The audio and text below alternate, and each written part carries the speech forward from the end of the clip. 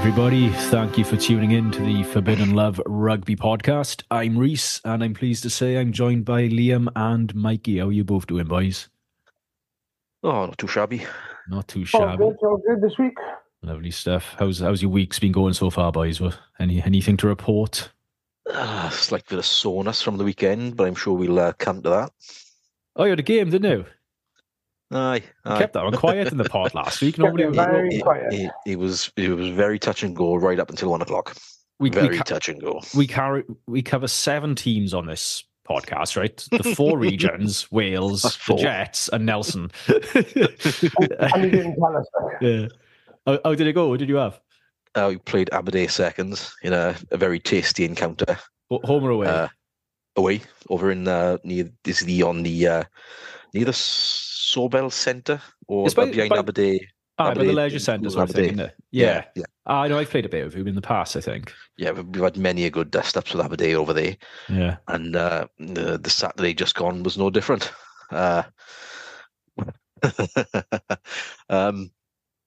We didn't win. We lost. It was only a friendly, so it's a game just to sort of give some boys a run out, and test the fitness. And my God, was it tested? I kid you not. Right, the referee was under assessment as well, it's always good fun to see a ref sort of out to play, not play by the rules per se, but be a bit more wooden and a bit more stiff. My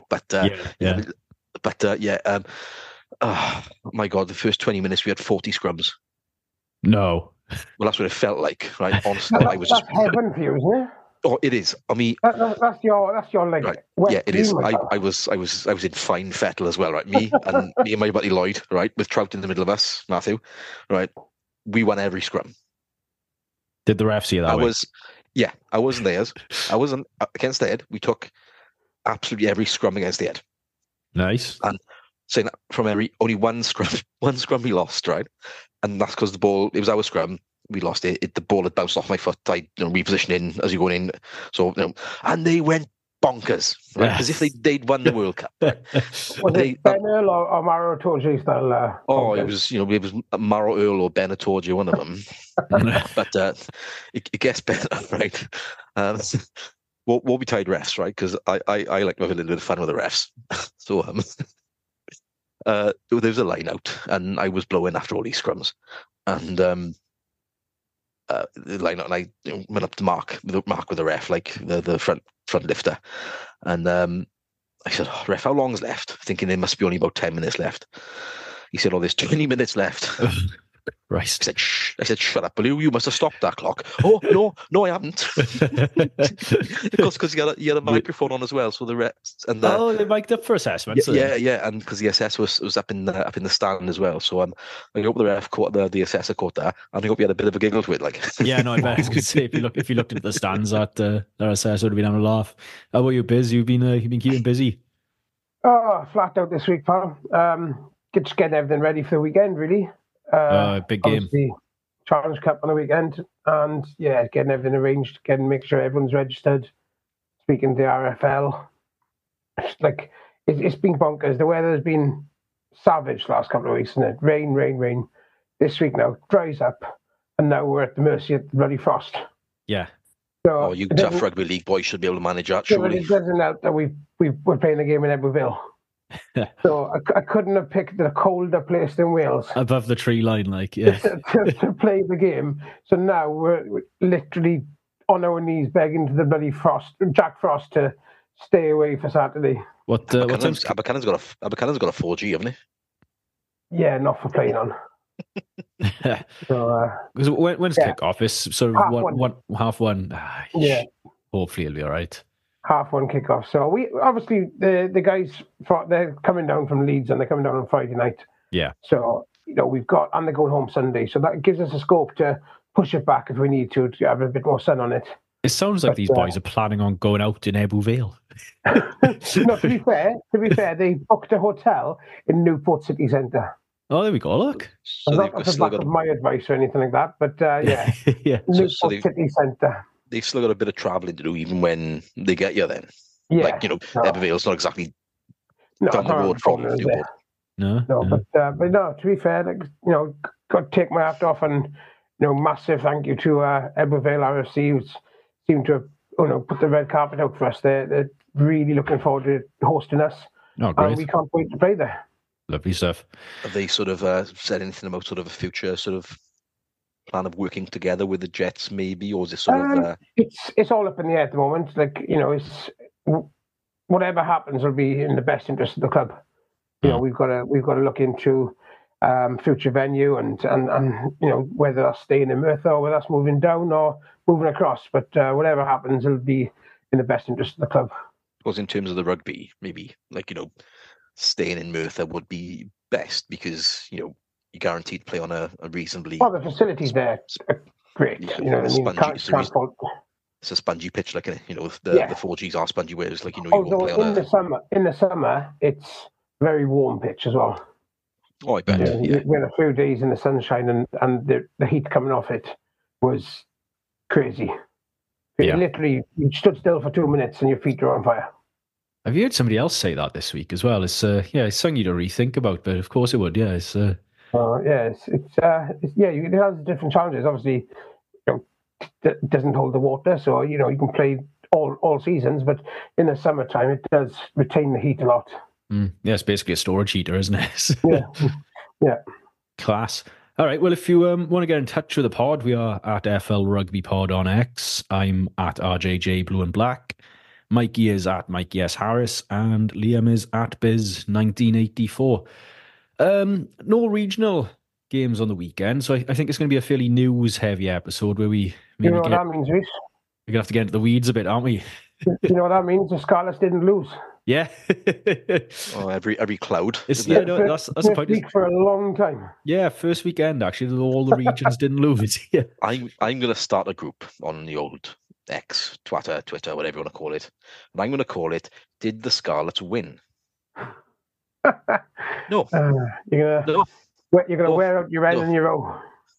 Oh yes, and I don't mind that. I mean, if they can do one for the Dragons, I'm sure this one can be done for the Scarlets. Oh, here he goes. Definitely.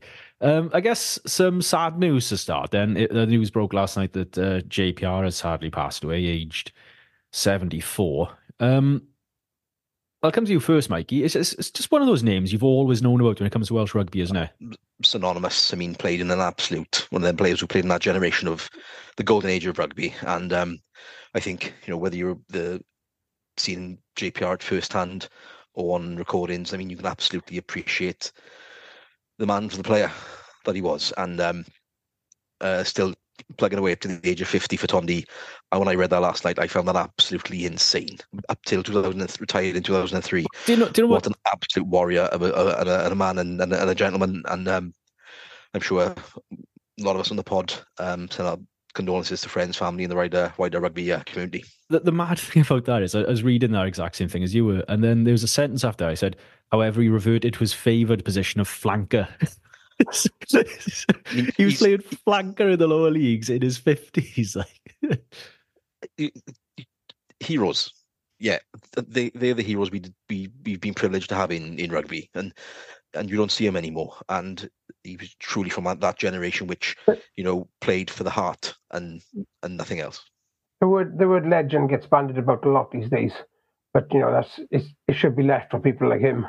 Yeah. So it's not just Wales, but the Lions, and they're revered right across the world of rugby. You see the pouring in of the condolences, and it's not just from Wales. It's you see the tweets from England, Scotland, Ireland, everywhere, and that's what makes him a legend, a generational player that they don't come around often. Again, one of them players that could cross generations as well. I mean, you could put him in the jersey today and do as good a job, if not better, than anything we can see in the Northern Hemisphere, at the very least, if not globally. I saw a brilliant thing last night as well, where apparently when he was on that Lions tour and he kicked that drop goal, it was out of spite. So apparently one of his teammates was telling him that he was no good at kicking goals, he wasn't a proper fullback. Oh my God. And that's the reason he sort of belted it over. Did he know who he was talking to? Another thing I didn't realise, he'd won junior Wimbledon as well. I don't know He's how old he one of was. them sportsmen that was literally good at everything, isn't he? Yeah, I was just to say exactly the same thing. As I was reading the stories, like he was literally good at every sport. He could play golf, he could play tennis, anything. He put his hands to, and he could. He was one of them kids in school that you hated because they were good at everything. Blessed to see such a gifted individual in a team full of gifted individuals. Yeah, I was thinking about the back line he'd been a part of, like sort of like Sir Gareth, Phil Bennett, Fenwick, Grav, JJ Williams, Gareth, Gerald Davis, JPR. Like, I mean, just rattling them names off, like it's unreal. The talent that we were able to sort of look back on YouTube videos and such, and unreal and proud to call them Welsh, not just Welsh, but Lions as well. Yeah. So yeah, I think the next thing that we're going to spend quite a bit of time on is this joint supporters group letter to new WRU CEO Abby Turney. There's 4 points in there really that they've asked her to address. I like that they've gone in quite early and tried to get answers immediately, because I mean I think it's her first week in the job. So great. So there's 4 points. One of them's the COVID loan. One of them's funding for the pro game. The third is WRU finances, and the fourth is Dragons ownership. So if we go to the COVID loan first, Liam, for the listeners who aren't really aware, so during the pandemic, the WRU took out a loan on behalf of the regions because there wasn't much support from the Welsh government. And clubs in England, Scotland, Ireland were offered more favourable terms, sort of paying the loans back at about 2%. Now, the Welsh clubs are paying it back at 8.25%. Yeah. So what are your thoughts on that as a start? It's bizarre, isn't it? As you look at all the other clubs in the UK, and they've been given a lot more help than the Welsh teams. You sort of look at it from the outside and think there's got to be something more behind it. Why the WRU are doing it? Is their agenda to lose a team? And they don't want to come out and say, right, we want to go to 3, so they're just hoping that one of us just loses, and goes into administration, whatever. But the terms of them loans, other teams are paying back 2%, and we're paying 8-ish. It's just it's mind-boggling. Yeah, how can you expect a team to not even just compete, just to survive? Yeah. You know what I mean? It's not even about competing anymore. It's about survival. I mean, if the capitals of the loans were the same across all the different clubs, the interest payments for us are 4 times greater and a bit more. Yeah. Sorry, Mike, you were going to come in there. I see, like, with the conditions that the financial constraints and the repayments and the percentages are, like, how much money would the clubs have available, the regions have available to them to fund the teams, I mean, properly and fully to the best of their abilities, without having to sort of, like I said, if it was, I mean, even if it was half of it, 4%, how much revenue would that release back to or make available? You'd half the interest payments. Yeah. Exactly. Yeah. I mean, it's like you got to wonder who was making the decisions and who was agreeing, really. Yeah. I think it was more a case of the regions had to agree to it. Like I say, it's that survival, isn't it? It was a case of if they don't take this money and at them terms, then there is no club next year. And that's the be all and end all of it. There were only so many baseball caps and NHS jerseys you could buy. You're not funding pro rugby by doing that. Yeah. Going back to something you said just now, Liam, about they're hoping for one region to go, but not say it directly. He was in a Sam Auckland's column the other day. I think was it him that was saying that behind fingers pointing towards that kind of setup and scenario. If I got the wrong player, maybe, I don't know. But I mean, it does make you think in that kind of way, where if they only wanted 3, they should be a bit open and honest and come out and say it. And then maybe there did be some buy-in to a bit of honesty, but the way it's going... I think that's the problem with Welsh rugby, is that nobody actually wants to put their hands up and say, this is what we want, this is what we need, this is how it's going to be. And it's all left to ifs and buts. You'd feel the backlash then, though. I mean, like from even the inception 20 years ago of regional rugby, was it the right decision?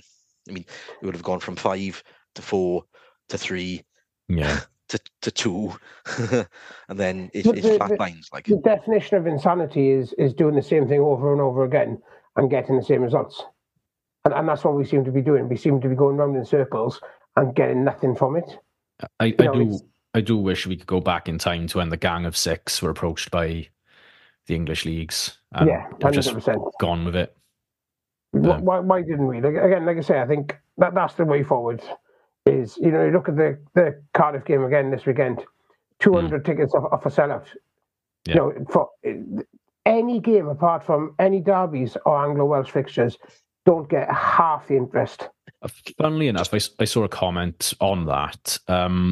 We've got Connaught as our next home game after that, and somebody said we should be pushing to market that as aggressively as we marketed in the Quins game. But it's like, ultimately, it won't matter.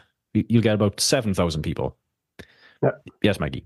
Yeah, successfully seen the race done. I was just about going to ask something similar on a Connaught point there. Yeah. I think you're quite right there. You won't see more than maybe half of what the stadium is able to hold. But do we think, is it just a matter of circumstance now? We just happen to have derbies over the Christmas New Year period, and the Heineken, the European Cups fixtures coming on the back of them. Is this just a knock-on effect, or is it just sort of how can I put it? It's fashionable right now. If this is 2 months, if the fixtures were 2 months apart, like if we didn't have the Christmas fixtures now and the European games would come in now for another 6-8 weeks, would there be that same generation in interest? It's a very good question. You'd like to think so? I think it's the fact that the game is accessible to both sets of fans.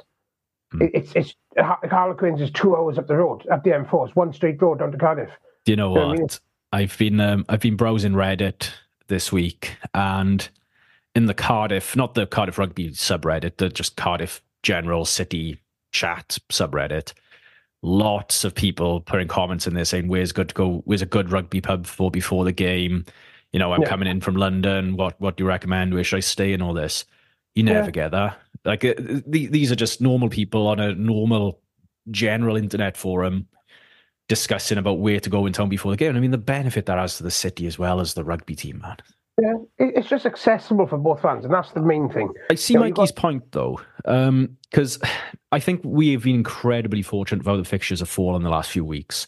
And yeah, you're right, Mick. I think we've generated some momentum in so much as, we had a couple of derbies. We had a close game against Bath. We had a demolition job of the Dragons. And now we've got another English team rolling into town. Yeah, definitely. It generates hype. But imagine a season where we had week after week after week of that. Yeah, exactly. And then you look at the Scarlets Edinburgh game next week. There'll be 6,500 there max. You know what I mean? And it's again, that's one because of Scarlet's poor performance at the moment, but it's because of the fact that Edinburgh won't send any fans down. What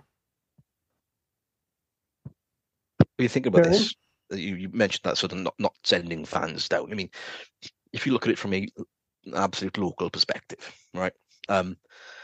If let's talk in the world of hypothetics. Let's say now there was a British and Irish league. Let's say there was an equal teams, sort of 5 English, 2 Welsh, 2 Irish, and a Scottish team in each pool, for example.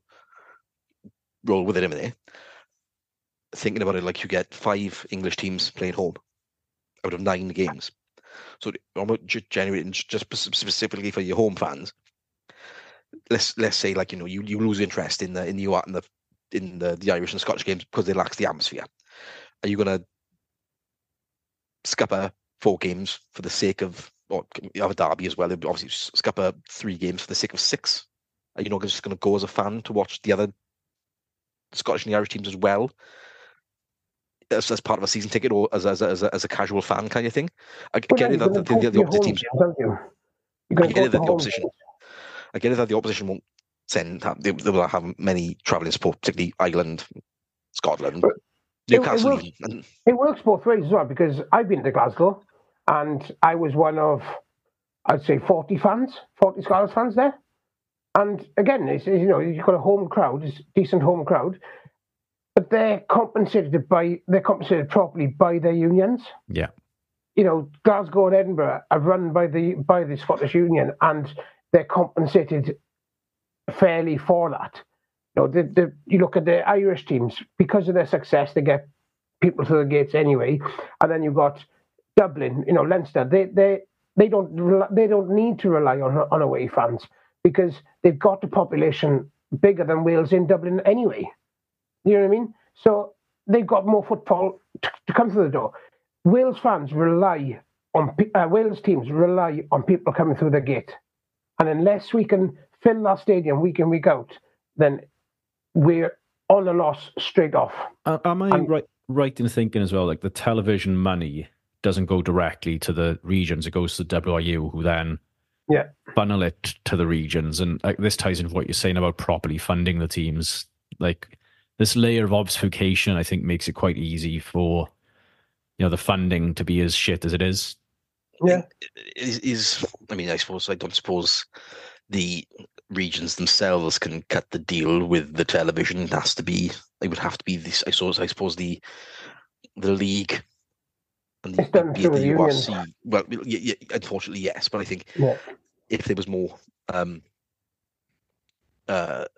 devolved power to the league, but then right now, if the teams were negotiating their own deals, they couldn't command anything anyway, because the end product is garbage. I think that's why they have to go in as a collective rather than as individuals. Yeah, hence exactly. why. If you're being generous to the URC, it's got potentially a huge television audience. Yeah. Because it's got South Africa, which, to be fair, is rugby mad, the entire country. Italy, there's 70 million people there, but not many of them watch rugby. So just on that point there, you take South Africa, for example. They had, over Christmas, they had one of the derbies. I think it was Stormers against the Bulls, something like that. And there was a crowd of 36,000 or something like that, which is great for the league, great for them. Yeah. Again, cost of tickets is quite low, but it doesn't come into it. But then you look at games in the Champions Cup when they've had, the big French teams go down there, the big English teams go down there. They're still only getting 12,000 fans to the door. Yeah. You can say the same for same or less for when you get one of the Welsh teams going down there. I think looking at South Africa, I feel they're in a similar kind of quagmire as France. To say that they support their own teams better. Oh yeah. No, so why not France just is France is a world of its own. Looking at France's top 14. D2 is selling out games every single week. But you could not compare apples and pears, of course. But you see, like the top 14, I see similar, not identical, but similar connotations to the Currie Cup. South Africa can well be self-sufficient in that sense. The top 14 is self-sufficient in that sense. So, personally, I don't see the need for the South African teams to come into European tournament. Again, I don't agree with it. Like I said, I've said all along since the start of this league, it benefits everybody apart from the Welsh teams. Yeah. Because we're the only ones that rely on football. I think the reason we were so successful in the early days was just because it coincided with us being quite a good internationals sort of setup. Yeah. And yeah, since then, like maybe the Scots and the Irish weren't quite anywhere near where they are these days either.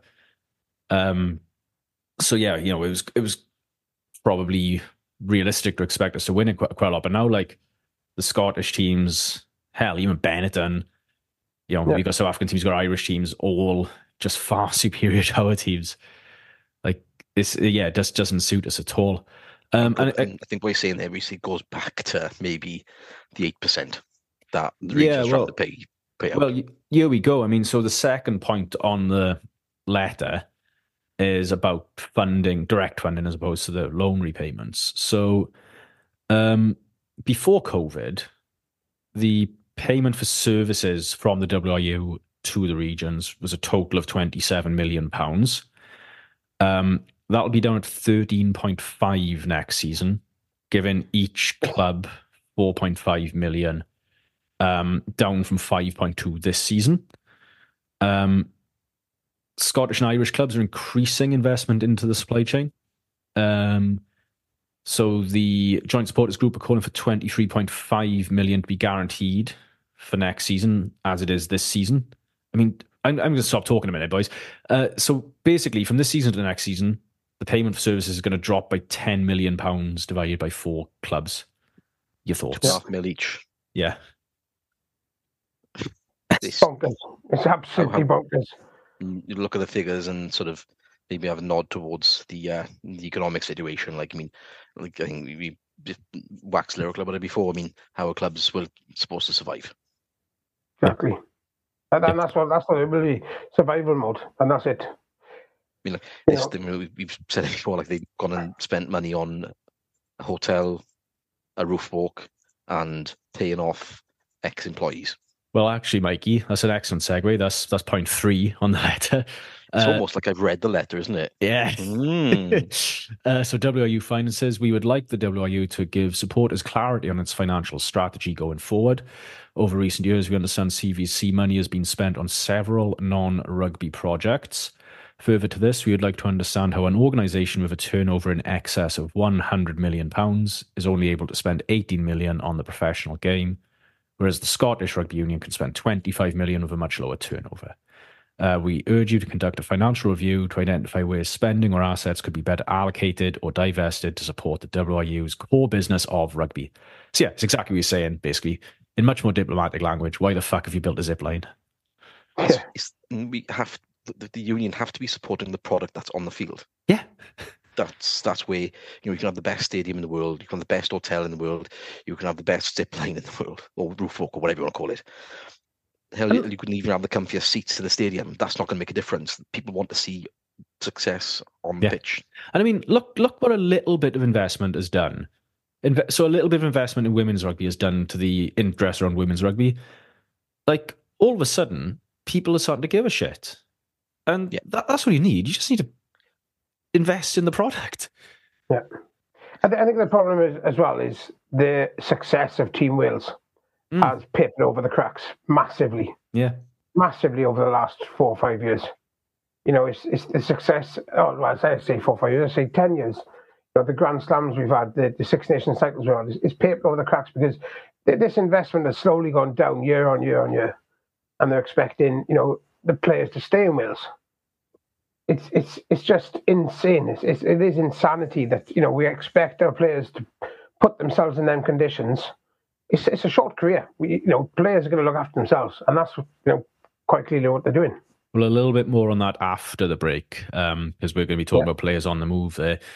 So maybe we'll get into the reasons why, etc.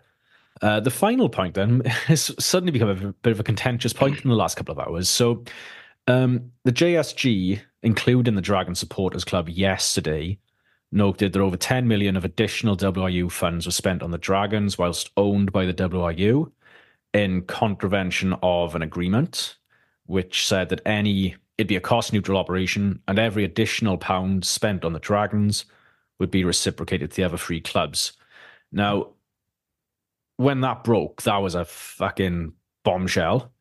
But now the Dragons official supporters clubs are distancing themselves from those comments. So, murky waters, boys. Mikey, I'll come to you. Because if there's anyone who could wade through the murk, is you. Do you reckon? I'm going to get some salopettes and galoshes now. Is there anything that's really going to get through this murk? Get your ankles dirty and tell us what you think of that. Something like that. Well, I mean, if you're the Dragons, I mean, you're going to want to stay as far away from that point in particular as possible. The rest, they can throw their collective weight behind in wanting answers from the WRU. And, I think there's no time like the adage is, there's no time like the present for Ali Turney to get one of these letters, and it probably wasn't unexpected either. But to come so soon and with such requirements from the WRU, I think, they'll need a week or two just to look over it. But to go back to the point about the Dragons supporters club, I think, yeah, they're quite right to put themselves from it. But I think what it's a figure, isn't it? I think 10 million is a figure of this additional funding that's been put the Dragons' way. I don't know where. Let's be markedly honest. We don't know where it's gone. However, it'd be interesting to see a breakdown of what that actually constituted. Was it, have they put this 10 million under the Dragons umbrella and said, I don't know, was it just sort of funding the community game or a new pitch or what actually was it for? Can it be accounted for reasonably as to why the other regions weren't reciprocated as per the agreement, I guess. It goes back to my point earlier that the WRU want one of the other teams to go bust. They've kept them going and hoping that one of the other teams wouldn't survive. Well, I mean, it almost happened with the Ospreys mergers and stuff, didn't it? Before we get beaten by the clock, boys, this already, the bickering between the supporters clubs on point 4, is this sort of, made the let lose its credibility all of a sudden? I mean, it's barely been out for 24 hours and we're already arguing about point 4. It's one of those things that if it is true, then obviously we need answers, because where's the money going to come from to pay the other regions? And it's not a joint supporters group letter. There's conflict within the letter itself. This is so Welsh rugby, isn't it? It's not a joined-up approach. I mean, if there was any sense and reason, right, I'm sure that letter would have had to be proofread by those on the. Let's quote. I'm not sure, and if I'm using the wrong words from the joint supporters group, apologies. Please let us know, and we can be a bit more informed. If there was a board of representatives from each region, which I assume they would be, how did anyone from the Dragons supporters club let that through? I mean, it seems like their arguments would be, as the constitution of a slice of Swiss cheese. All right then, boys. Well, when we come back, look, we'll have a discussion about players staying, players moving, and that'll dovetail quite neatly in with what we've spoken about there. So catch you in a minute, and ta-ra.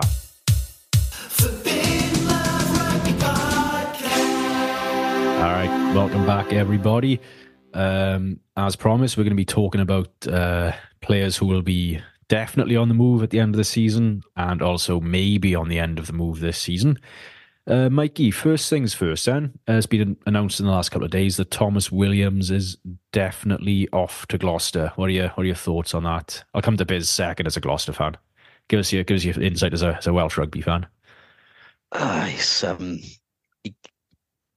He served Wales well. He served Cardiff well. And let's not forget he served Ponty well as well. So, and Treorchy. Let's not forget, yeah. So, he's at that point in his career where I think, has he got the legs left in him for Wales? And if he doesn't need to be in the country, he hasn't got to stay in the country. Wish him well. He's been a great servant. Done his absolute best when asked of him, and all the best to him. I think at 29 with 53 caps, I reckon he could get to 75 quite easily, see. He probably could, but he's still got the potential to be able to do so. He's not exactly a million miles away. No, and I'm sure the coaching upper echelons of the coaching staff will be keeping a close eye, much as they do with, no doubt, they do with Dylan Lewis. No, I know nothing of Thomas Williams' personal life. I know that he hails from Treorchy. If he's still got ties there, a house in, say, Abergavenny is an hour between Gloucester and Treorchy. So and a drive from Cardiff to Treorchy is practically an hour. So, it's not to make his life a whole lot different, is it? No, he could situate himself quite well in, let's be honest, quite a nice part of the country, really, isn't it? Oh, aye. But, yeah. I think he's, in terms of his sort of career, like, I said 50 caps in for Wales, that's not to be sniffed at. Yeah.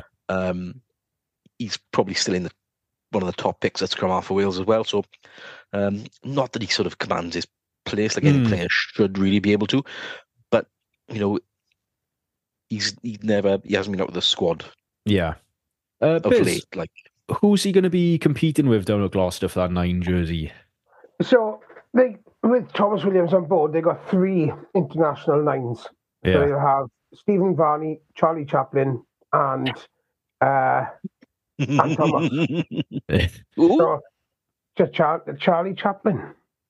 He's a mime. That's his name. But them two are products of the Gloucester Academy. Yeah. So, Varney's a Scarlet by birth, isn't he? He's from down the west. But, he's I think Italy's first ever Welsh-speaking player. Yeah, yeah. And, so it's going to be tough competition there for him. I think it's a good move for him, personally. But, again, it comes back to the state of Welsh rugby where we are at the moment. He's 29 years old. So, he's not exactly past it. He's got a good few years left in him yet, in my opinion. And I think he could hit maybe 80, 90 caps if he's on form, especially playing in that league. Yeah. So he could pick up a bit of form and he could very well be the best 9 in Wales. Sorry, go on, Mikey. On the point of Gloucester there, being able to fund 2 international scrum halves, 3 international scrum halves with there. Yeah. Surely they're on a particular sort of wage band due to their international cappage. How are they doing it? Because they sell out their ground every week. There's 14,000 people every single week. I think the English clubs get a direct chunk of the television money as well, don't they? There is a salary cap, but this is what I was going to say. There's a salary cap. So how are they managing it within that salary cap? Is this going to be another matter of another club that gets found out, or in a similar way to the Saracens debacle? If you look at Gloucester, they haven't done what other teams have done. Yeah, you're allowed you've allowed the marquee player, aren't you? That's what I was going to say. I think you're allowed 1 or more marquee players who don't contribute to the salary band. So yeah, in theory, you could spend £2 million on Anton Dupont. He wouldn't be in the salary cap. There used to be 2 marquee players, but now it's 1. And I think their salary cap isn't far off what ours is. It's $5.5 million. Yeah. Down from 8, which it was pre-COVID. Yeah. So, they've had similar, but they managed to do with it a lot more than what Welsh teams do. Well, the other thing is all of those teams are playing in a league where all the teams are subject to the same salary cap. We've self-imposed a salary cap in a league where some of the other teams don't have one. Yeah, exactly. Imagine the Wales without a salary cap. Oh Christ! Yeah. It wouldn't be a positive thing in the current state of play. Make any difference. I don't think there'll be any more money. Yeah, there is that. I was trying to make the point earlier on Twitter. I don't know how well I was doing it. That it might not be entirely money, and I've got this little pet theory at the minute where, say Gloucester and Cardiff are offering Thomas Williams the same wage. Part of me thinks, well, if you're playing in the URC, that's 6 weekends you got to spend abroad on top of European matches. Facilities at the Welsh clubs aren't great versus Gloucester now. They've got a state-of-the-art facility. I feel like if you factor all the stuff in, you've got your work-life balance, you've got your facilities, you've got a new challenge. I don't necessarily think, because there's been a lot of talk in the week, hasn't there, about the draw of the Welsh jersey has lost its appeal. But I don't know if it is that. I think it's playing your domestic rugby in the URC, it's just not worth the Welsh jersey, if that makes sense. I think you got a point there. Yeah, it's more appealing to a certain generation of player, I think, because like, in personal circumstances, if you're a young 18 to 21-year-old thinking, oh yeah, I can get around the country, get around Europe now and have a look at the Italy's, I say look around Europe. I mean, we go as far as Italy, France, if you're lucky enough to be part of the European team in that area, Black Lion over in Georgia. Well, and South Africa, let's not forget. And they're just going to come around to South Africa. You're going to absolutely enjoy it, but listening to some pros and ex-pros and stuff like that, and they say, you never get to see the sights of the cities because you're there for 48 hours, and you turn up in the dark, you sleep until you got to go to the game, you come home maybe, and then you're straight back on the plane home, kind of thing. There's the chat that goes around, saying from the wives, the girlfriends, oh, you've got to be to all these lovely places and see all these lovely. They can categorically say they don't. I can vouch for that. When I went to Brive on the team flight, I think we were away from Cardiff for about 36 hours. It was mad. You look at the conditions that we've imposed on these players as well, right? So I'll be honest, when Gatland's law came in and it was you have to leave Wales. Personally, I thought it was a good thing. It meant that your top players are coming back to Wales. Your top players are playing in Wales. It made the region stronger, and all in all, it was a big thing. Now that dropped to 25, and the salary bandings that we have imposed on certain players in the country. The only people that are that this is having a negative impact on are the ones that are up and coming. The players are coming through the line. They're coming through the academies and bursting onto the scene. They're the players that are actually losing out. Yeah, because they're the ones that have to stay on unrealistic salaries because they're being offered absolutely peanuts. Joe Hawkins, for example. Max Llewellyn. And then you look at the players who are established, the ones that have got 25 caps or more, they can go and play where they want. Yeah. So, 25 isn't a fair number. 25 is far too low a cap. Just scrap it. If you go into 25, scrap it. And I don't see the point of the salary bands, if I'm being entirely honest. Because you play a player on their value to the side. Especially in this world where in the summer tour in a Lions year, some guys get capped who wouldn't normally get capped, and all of a sudden now they're in a different salary band. Yeah, exactly. And I think our youngsters at the moment have got no hope. Why wouldn't they leave? Moving on to the extra winger, why would he put himself in the picture for Wales when knowing in a year's time or 2 years' time when his contract's up, he wants to carry on that jersey, he has to move back. Well, and the other thing is, he's in medical school as well. It's a 7-year degree. Exactly. He's got another 4 years left. Go on, Mikey.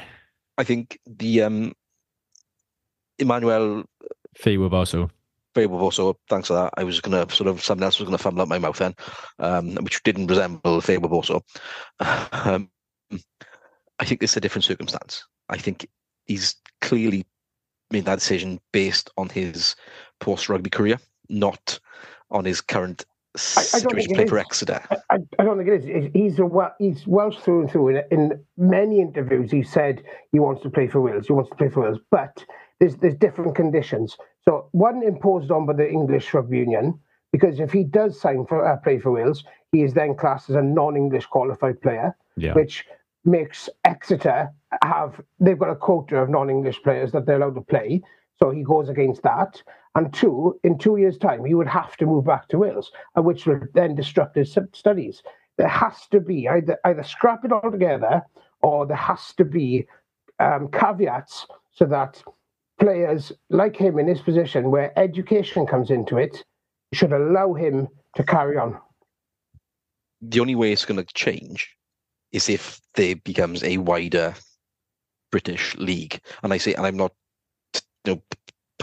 stamping that to a British and Irish league, a wider, more inclusive local league. That's the only way that's going to go, because there has to be then there has to be rules within that league and a more joined up approach from all unions both unions, all unions involved, to ensure that players playing in them leagues are available to their countries for international honours for the camps when they need to be. This is part of the issue, like you say, being available. Yeah. If you're playing in England and playing for Wales, you don't get released, and then you've got to go back and flog yourself again in the fallow weeks of the Six Nations. There should be clear and outlined international windows. There are. Where, then they should be by definition, if you're an international player, you should be available for that. Yeah, because Wales always add extra training camps and extra games outside the windows, don't they? It's why we played the All Blacks with like a team of second stringers a couple of summers back. I think when Ben Thomas was playing fly half, bless him, but he was only in his first senior year of rugby, There's an element of management that needs to come from World Rugby, just in terms of the international window. But for domestic fixtures, there'd also need to be a joined-up approach from all unions and representatives of those unions, the clubs, the regions, call them what you want, to ensure that everyone is on the same page and everyone buys into it. There's not going to be any buy-in though from everyone. Everyone's not going to buy into the same plan at the same time, because it's not going to suit everyone. And you would feel that because England would be providing the most clubs, depending on how you look at it, as a union, because let's war games it. There's 4 in Wales, there's 4 in Scotland. 4 in Wales, 4 in Ireland, 2 in Scotland, 10 as it stands in England. I mean, that could change overnight. So I think England probably feel they would still hold the ball in their court, but they'd also have to be the ones that would give the most, because they can't have it all their own way.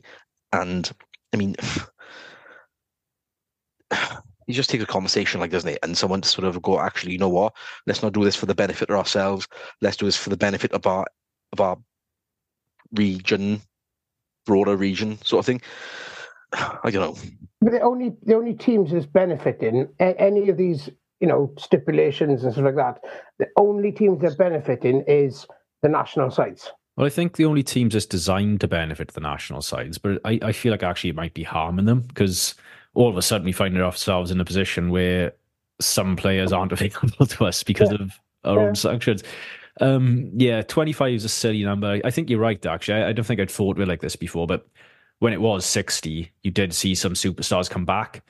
And now it's 25. It's almost like, well, I can come back in 2 years and get to, and exactly. To me, there is a cap figure. What that cap figure is not 25. It's certainly not less than 25. It's a lot more than 25, but it's not 60. Yeah, I think 60 was a funny number because, 50 for me would have been. For me, you either put it across the board. You either say, right, you play in Wales, you play for Wales. You don't, you're out, or you just allow it, because I think you're right. Because the notion of less time together before tournaments and like that, I don't buy that anymore. It's that extra week with the team. What can you actually gain from that? The professional players, and personally, I think it doesn't offer that much more. Okay, so talking about in a more global context, imagine what Fiji could do with a week more together. Well, I think we need a global calendar. Like Fiji, that's the way. Fiji aren't helped by the fact that their internationals are literally halfway around the world. Yep, and their fixtures. I mean, you never know. Like we're quite in a privileged position where we sort of know who we can be playing every few years. But it's like Fiji don't. You can't really compare the two either. No, you got Fiji players who have to congregate from all sides of the world and end up in Europe somewhere, and then you've got Wales who they've got players who wanted to go over the border and play, and they'll be back within a couple of hours. No jet lag, no travel time, nothing. I think, like I said, I think it's got to be the point now where it's like, right, scrap that. I was a massive fan of the 60 cap rule, thought it was good for the regions, but the way it stands now, it is just garbage. It's only good for the regions if the regions can afford to play Welsh players, and if they can't, then it's not good. And even when the first time it came in, the reason why I was so behind it, the reason I was such a big fan of it, is because I was expecting players like Liam Williams, like Faletau, and all these players out. half penny to come back and play for the regions. But and then, they did. Yeah, some of them did. Some of them didn't. Sandy didn't. He came back and played for Cardiff twice. he played 4 games in 2 seasons for Scarlets. I know. Because players like that are wrapped up in cotton wool, ready to be rolled out in the Six Nations. Yeah, I do. It's so complicated. Not to any club fan.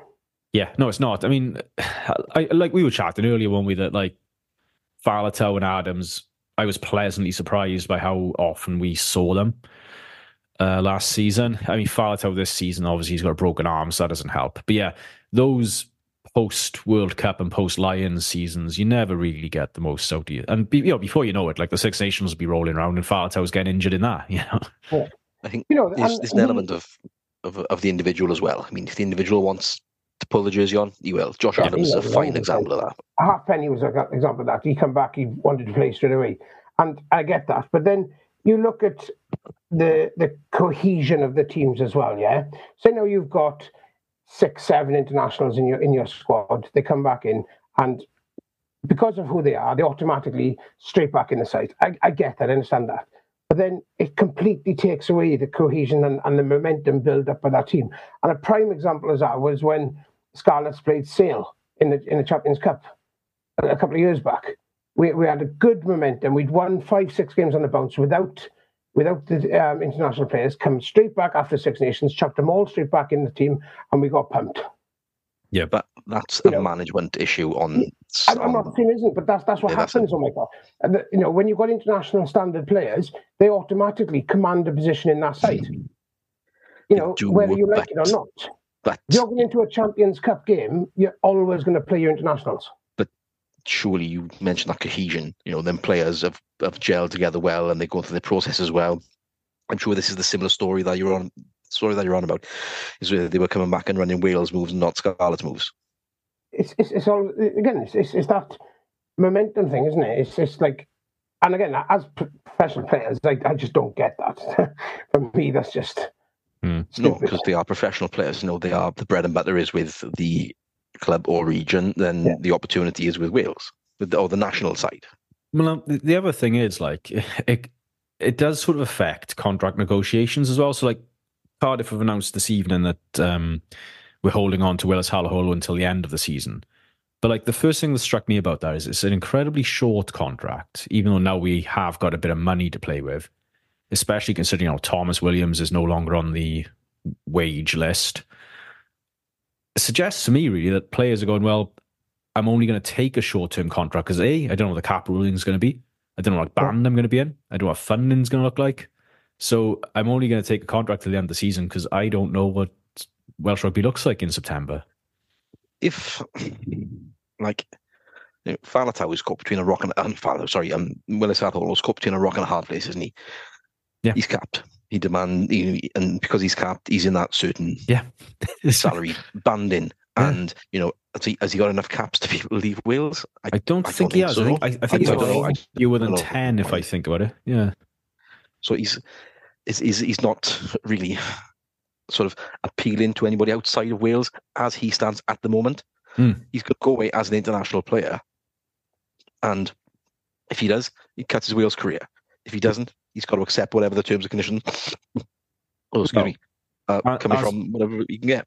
As Liam says, like he is now like non-English qualified because he's played for Wales. He's not in England's a country of resident heritage for him.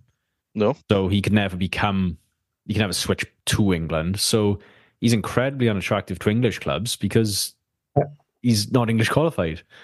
France. Oh, he'd love her in the Pro D2. Like, is he? You look at Provence and their Pro D2, and it's the players they're signing. It's bonkers. Like, yeah, but let's be honest. I think who's gone in now? Thomas Francis, George North. There's another one signed from recently, isn't it? Or am I mistaken? Yeah. But let's. I don't think we can make any bones about that. And this, I don't think them players will get played by Wales playing at the Pro D2. Sam Davis isn't being looked at. Ross Moriarty isn't being looked at. Yeah. And anybody else who goes to the Pro D2 from Wales will have to pick up the bones if there are any. I think to try and end this on a bit of a positive. Now, the supporters clubs disagreeing with standing. Now there's some actual adults in the room. Do we just have any optimism that this starts to sort itself out over the next couple of seasons? Well, it can't get worse. Or has it got to get worse again before it gets better? I was listening to a song the other day by a band called Every Time I Die, and one of the lyrics was something along the lines of, "There's no way but up from a canyon in hell," and it just got me thinking. You've not come across Welsh rugby, pal. I mean, we do sometimes look at rugby in Wales through rose-tinted glasses, and I think we're allowed to. I think sometimes, particularly when Wales are playing, they winning. I think, like Liam said earlier on, paper over the cracks. I mean, Welsh rugby's done that well for the last God knows how long. But it can't do anything else than become more efficient. I hope so. I really do hope so. Like I said, there's grown-ups in the room. There's people who understand the way a £100 million turnover business works, plus £100 million plus. Yeah, and they've experienced from other areas of life. And I think rugby's only been concerned with rugby. Welsh rugby's only been concerned with the people and consumed almost by rugby people within rugby, which will only ever find the same answers to different questions. Yeah. It worked when rugby was amateur. Yeah, it worked a bit. It probably worked better when amateurs were running an amateur game. Yeah. But now you're looking at amateurs running a professional game, who, like we've said previously, like long pods ago, people are better professionals now, and there are better professionals in place to run a more professional business. Yeah. You'd like to think so. No. Well, they wouldn't have put in so much work to bring in like Zabi Turney and Richard Collier. Do you honestly think that was their first choice to do that? I think the only reason that's happened is because they got found out. Well, no, it wasn't their first choice. It would have been jobs for the boys. Yeah. It always has been. However, it wasn't for the misogyny stuff and all the other stuff that coming out by a whistleblower. It would never have come out, and it would have carried on as it was. 12 months' time, will we be saying that's been a blessing in disguise? Oh, 100%. But I still think we've got to go deeper and worse before it gets better. I just can't believe that rugby in Wales is fit. Like, you've got a captive audience of people who go berserk for it. Like, people will buy the shit, people will wear the shit. Like, It should be like shooting fish in a barrel, making money out of rugby in Wales. So, it should be. You're hoping. All right. It needs a massive cat injection, doesn't it? Yeah. All right, then. So some shout-outs to finish, is it, Mikey?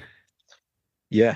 We'll go with a bit of a yarn first, I think. Shout out to my buddy Ryan Chard, who I believe you would have met when we went to watch Bill Bailey. Oh, God. How long ago? 10, 15 Ryan. years, maybe. I remember Ryan. So, you want to have a go rugby, much in the same way as you did. Wanted to have a crack, have a go. No, he never struck me as though he was just having a go. Ryan was quite good from what I remember. So, so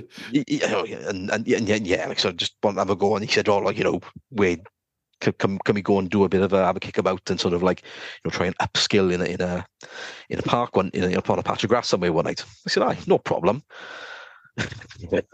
What's he asking a prop for?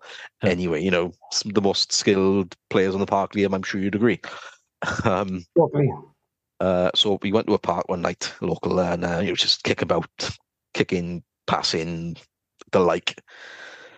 More two buddies meeting up for a kick around in the chat, but obviously with a bit of focus. Anyway, so he sticks an old Gary Owen up, doesn't he? And he goes for it. And I thought, he's never going to make it. So I went as well. And you can clearly say I've never been watching any other fullbacks because we both went for it. None of us shouted for it. And we both hit the ground having clashed heads. And we were sparked out. It was great fun. And of course, we come round after a few seconds. He gets up, he's chipped his tooth, right? And I get up, blood everywhere. I've got a bit of a split under my eye and all that. Like, so off to hospital I went for a bit of glue. And yeah, I think Ryan will say that's where his rugby career absolutely ended. What you're saying, Mike, is that your catching is as good as your passing. But nowhere near my scrummaging. Should have seen the twinkle in his eye when he said that. Yeah, another shout out as well from a Nelson team, and which is, I mean, when I read the stat the other day, it was unbelievable, absolutely incredible. The work going on behind the scenes with Nelson Bells is insane. So I'll get this: 29 players have been selected between the Dragons and Cardiff's girls under 18s team. Now, this is a split. There's 27 girls in the Dragons team. Unreal. That's not taking anything away from the two girls who made the Blues into the Cardiff team. Absolutely wish them all the very best. Yeah, forget your bell. I know you're looking around there. I did say the B word. I didn't mean to. Apologies, just got a little bit excited there. But yeah, two in the Cardiff team, 27 in the Dragons team. Absolutely, what an incredible effort from the club, from the girls, and what they're doing something absolutely incredible. And in fixtures that went over on the weekend, 14 of them 27 players started for the Dragons, with 15 in the wider matchday 23. Not sure. Apologies, I'm not sure the Cardiff stat if the two girls from Nelson play in the Cardiff team, but that alone, to get to that level in the girls and women's game in Wales at the moment is absolutely insane. And I keep saying it myself all the time. I need to go and have a look at the girls' and ladies' games, because there's some absolutely incredible effort, and I wonder what the senior and second team could learn off what they are doing, because it's something really fantastic by the looks of it, and well bloody done, girls. You guys have been funding the women's and girls programs down in Nelson for a while, haven't you? And championing it, and I guess it really goes to show what rugby can look like when you actually try to nurture it. Because Nelson Bell's team is a hub for the area. Now, I'm not sure what a hub means, but I'm sure it can only be a good thing. Whether it's a team the better players gravitate to, I'm not sure. So I need to go and have a little bit of a look at that. But being in such close proximity, maybe it'd be nice to sort of get someone on, maybe from the Nelson Bells, to 100%. have a chat, take us through it, like, and see what they're doing, and maybe sort of what's just how they go about their business and what they do, and lovely learn something from it. All right. Any forbidden loves before we wrap it up? No forbidden love for me, but if you don't mind, I'm just going to chuck a shameless plug in. Obviously, if anyone is around Eberville on Saturday and you've never watched a game of rugby league, or you have, just come along, 1:30 kick-off, and you'll see the South Wales Jets against Stanley Rugby League in the Betfred Challenge Cup. Excellent, Bet. So excited for you for that one. £5 entry, cheap as chips. Come along and have a look at a good game. That is as cheap as chips. I drove past my local chippy today. It's £3.80 for a bag of chips. Like, I'll dip in there with the forbidden love, and I must say that Dragon Supporters Club absolutely renouncing themselves from point 4 of the letter.